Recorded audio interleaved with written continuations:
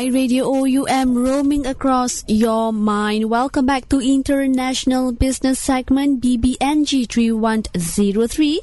And for your information, this segment is actually offered from Faculty of Business and Management. This segment also is targeting for students undergoing Bachelor of Management and Bachelor of Business Administration. And then the importance of international business and the factors that influence international business.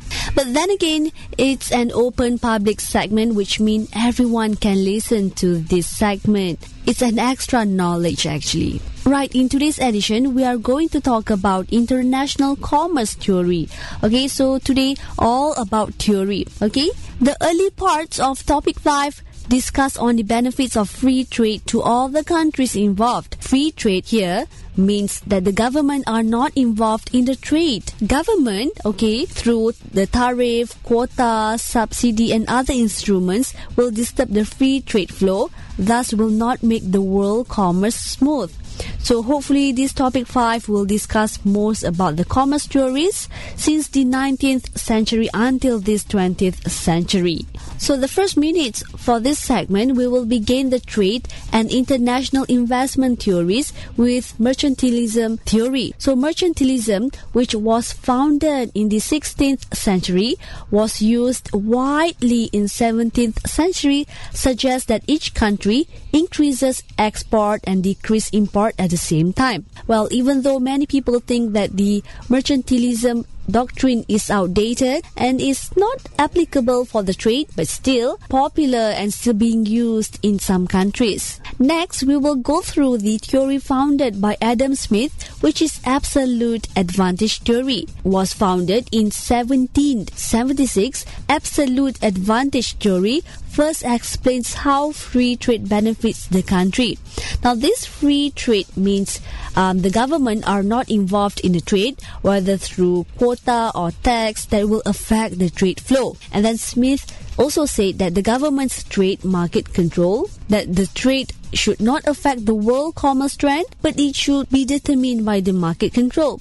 Other than that, absolute advantage theory, we will also look upon the comparative advantage theory by David Ricardo, Heckscher-Ohlin theory, product life cycle theory, and other international investment theories.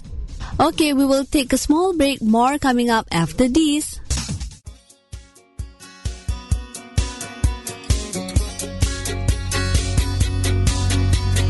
You're on the phone with your girlfriend. She's upset. She's going off about something that you... iRadio OUM roaming across your mind. Welcome back to International Business, where good news today we are talking about topic 5, international commerce theory. So moving on to the theory mercantilism. Now this mercantilism was the first international commerce theory founded in England in the middle of 16th century. At that time, silver and gold were the source of wealth of each country and had a big role in the international trade transaction. At that time, they were the main currency in the trading business among the countries. A country would get gold and silver through exporting product to the other countries, while the gold and silver would flow out through imported products. The main concept of mercantilism was a country should get the trade surplus in the balance of payment account, because the trade surplus would result to the inflow of gold and silver, and the country will get more and more wealth and prestige. Nevertheless, in 1752, David Hume, which a classical economist, said that the mercantilism doctrine was not consistent enough to explain the real situation of a payment balance for a particular country. Now, an example, if England got trade surplus with France, meaning the products exported were more than the imported products, gold and silver that flowed into England would result to the increasing of money in England market. Therefore, it will also cause to the inflation in England. Then France will have insufficient gold and silver because of the import activities, and the price of the products in France would decrease. But then again, the weakness The weakness of this mercantilism view is because it sees trade as the benefit of one country only, which means the country has trade surplus in a balance of payment account. The exporter will gain more and more profit while the importer will be at loss. Now, the zero-sum game situation will happen in a trade that causes one country to gain profit and the other to gain loss. But then again, the theories from Adam Smith and David Ricardo, we will discuss later. Okay, right after this, we will talk on the second theory about absolute advantage theory. Right after this, but first let's have fun with this song only on iRadio OUM, roaming across your mind. Never crossed my mind at all. It's what I tell myself. What we had.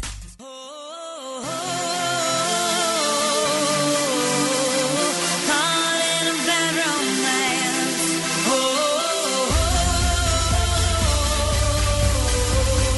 Calling a bad romance.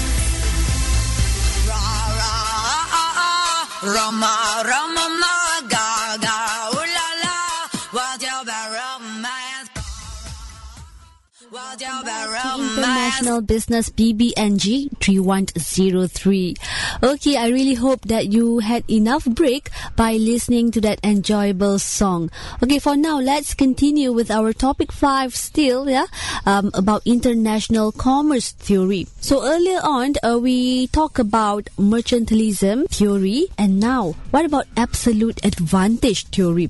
What's so interesting about this theory, Now, this theory was founded by Adam Smith, a Scottish economist, and in his book entitled An Inquiry into the Nature and Causes of Wealth of Nations in 1776. So Smith disagreed with the mercantilism trade nature and proved that it will only give bad impact to the economy and the nation. Now, Smith also said that the rich country is the country which will make sure that all the citizens are rich too, not only the government.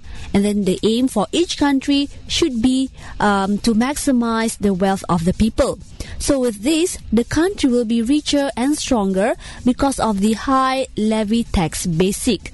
Besides that, mercantilism doctrine is not efficient as it will decreases the profit of the country as a whole. Perhaps only certain groups of people will get the benefit from it. From Smith's observation, mercantilism will prevent individuals from performing in the free trade. Adam Smith also suggested that the free trade system among the countries will increase the profit of the countries. Free trade will determine the level of products or services that should be imported or exported by a country. And what's so interesting about this theory, absolute advantage, is because the production for each product needs resource or input such as soil, capital, and labor. This theory also suggested that a country should export the products that could be produced efficiently compared to other countries and import the products by other countries that are produced more efficiently than their own country. Let's move on to the comparative advantage theory. Of course, disadvantages of absolute advantage theory is that it fails to explain the situation when a country has absolute advantage in producing all products. If this happens, business cannot be done and the amount of world production services will be stagnant. Therefore, David Ricardo, which a British economist, introduced a theory of comparative advantage in early 19th century. So according to Ricardo, the country has to produce and export the products or services that can be produced more productively in relative compared to other countries, and also import the products or services that can be produced more efficiently and productively compared to the country. Now, the theory, the difference between the two theories lies in the concept of absolute theory, which is based on absolute productivity difference, while the comparative advantage theory focuses more on relative productivity difference between countries. Okay, we will talk more after this about Heckscher-Ohlin theory right after this. Don't go anywhere. More coming up after this.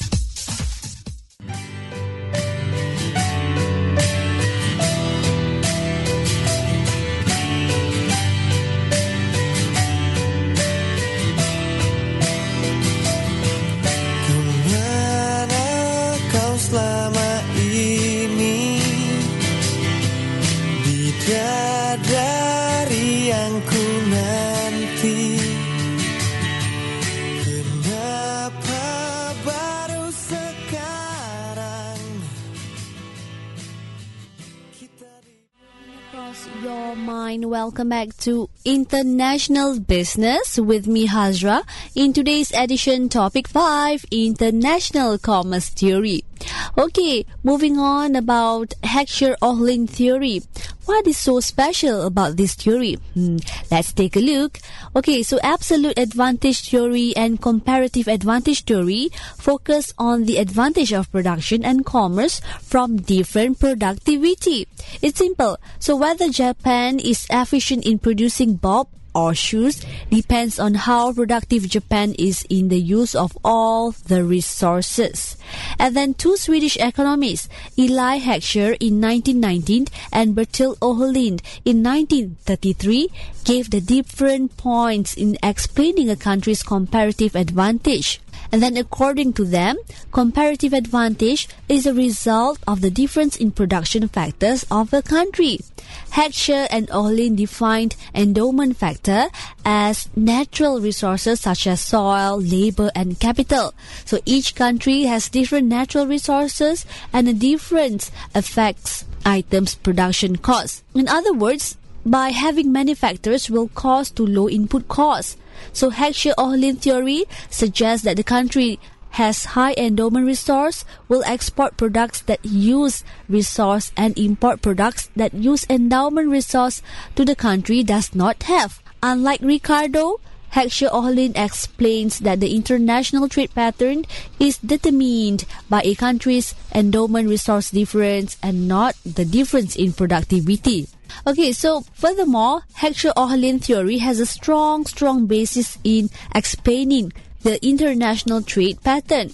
As an example, US of America or United States of America has been a well-known agricultural exporter. This is because USA has suitable soil for the commercial agricultural activities as explained by Heckscher-Ohlin theory. Other than that, South Korea is a success industrial product exporter that based on labor energy such as shoes and textile because South Korea has low-cost labor energy. And then therefore USA, a country that has high-cost workers, is the main importer of that kind of products. So listeners, why does a company do direct international investment? Okay, for students who have just entered the first year of study, the most common answer will be to get balanced gaining rate in the international rate. However, this answer is not enough, okay? For example, Canada and United Kingdom are direct international investment countries in the US. Besides that, these countries also act as what people call countries that receive investment from the US. The average of gaining rate in Canada and United Kingdom is never much lower, okay? So this goes to explain the investment to Canada and United Kingdom are much higher compared to the US at one time. This condition is also failed to be explained through the difference in the average of country and industry gaining rates. Okay, for your information too, listeners, there are several other reasons why a country does a direct international investment. Okay, aspects from firm-specific advantage, location-specific factor, internationalization advantage, and also Dunning-Electric model.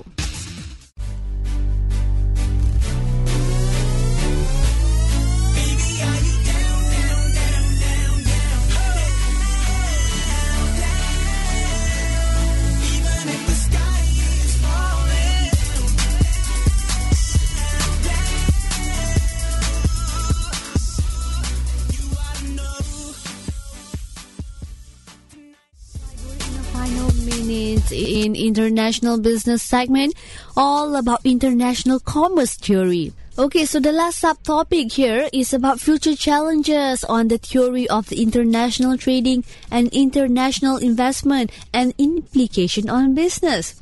Okay, so normally in this 21st century, there are many domestic companies who have strived and tried to enter the foreign market.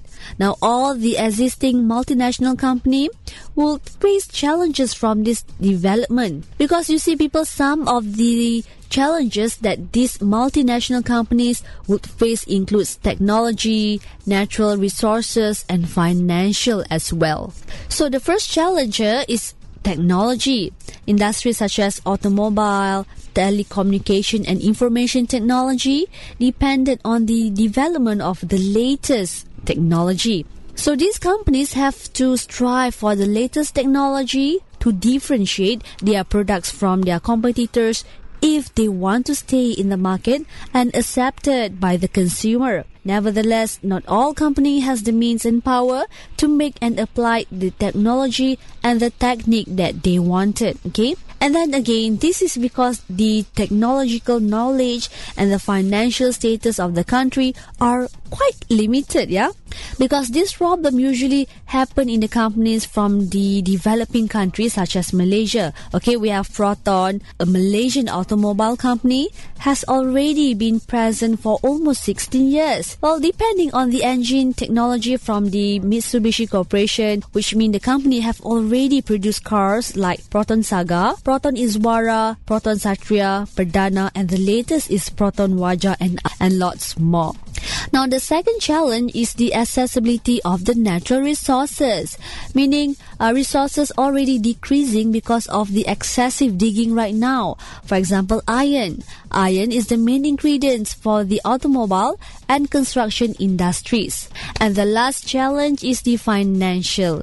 Well, of course, this challenge is faced mainly by the companies from developing countries, and mostly the companies wanted to go global should have a major production and a stable financial backup. There you go, end of our segment for today. Thank you very much for listening to my segment. Hope to see you again next week in topic 6. Take care. Have a good day ahead. Bye bye.